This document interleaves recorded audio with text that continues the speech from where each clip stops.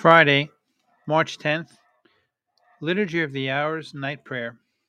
Let's pray. In the name of the Father, and of the Son, and of the Holy Spirit, amen. God, come to my assistance.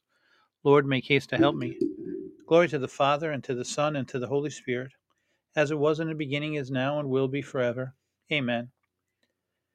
And as we conduct our examination of conscience, let's pray. I confess to Almighty God, and to you, my brothers and sisters, that I have greatly sinned, in my thoughts and in my words, in what I have done and what I have failed to do, through my fault, through my most grievous fault. Therefore I ask Blessed Mary, ever Virgin, all the angels and saints, and you, my brothers and sisters, to pray for me to the Lord our God. And the night prayer hymn. Let all mortal flesh keep silence, and with fear and trembling stand, ponder nothing earthly minded, for with blessing in his hand, Christ our Lord to earth descends now, our full homage to demand. Rank on rank the host of heaven spreads his vanguard on the way, as the light of light descends now from the realm of endless day, that the powers of hell may vanish as the darkness clears away.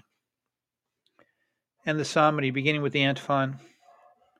Day and night I cry to you, my God. Psalm 88.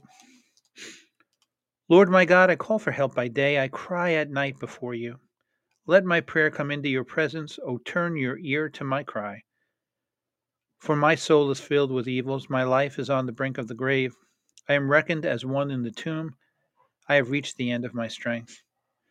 Like one alone among the dead, like the slain lying in their graves, like those who remember no more, cut off as they are from your hand. You have laid me in the depths of the tomb, in places that are dark, in the depths. Your anger weighs down upon me, I am drowned beneath your waves. You have taken away my friends and made me hateful in their sight. Imprisoned I cannot escape, my eyes are sunken with grief. I call to you, Lord, all the day long, to you I stretch out my hands. Will you work your wonders for the dead? Will the shades stand and praise you? Will your love be told in the grave, or your faithfulness among the dead? Will your wonders be known in the dark, or your justice in the land of oblivion? As for me, Lord, I call to you for help. In the morning my prayer comes before you. Lord, why do you reject me? Why do you hide your face? Wretched, close to death from my youth, I have borne your trials, I am numb. Your fury has swept down upon me, your terrors have utterly destroyed me. They surround me all the day like a flood, they assail me altogether. Friend and neighbor you have taken away, my one companion is darkness. Glory to the Father, and to the Son, and to the Holy Spirit, as it was in the beginning, is now, and will be forever. Amen. And repeating the antiphon, day and night I cry to you, my God. And our reading for this Friday night is from Jeremiah chapter 14, verse 9a.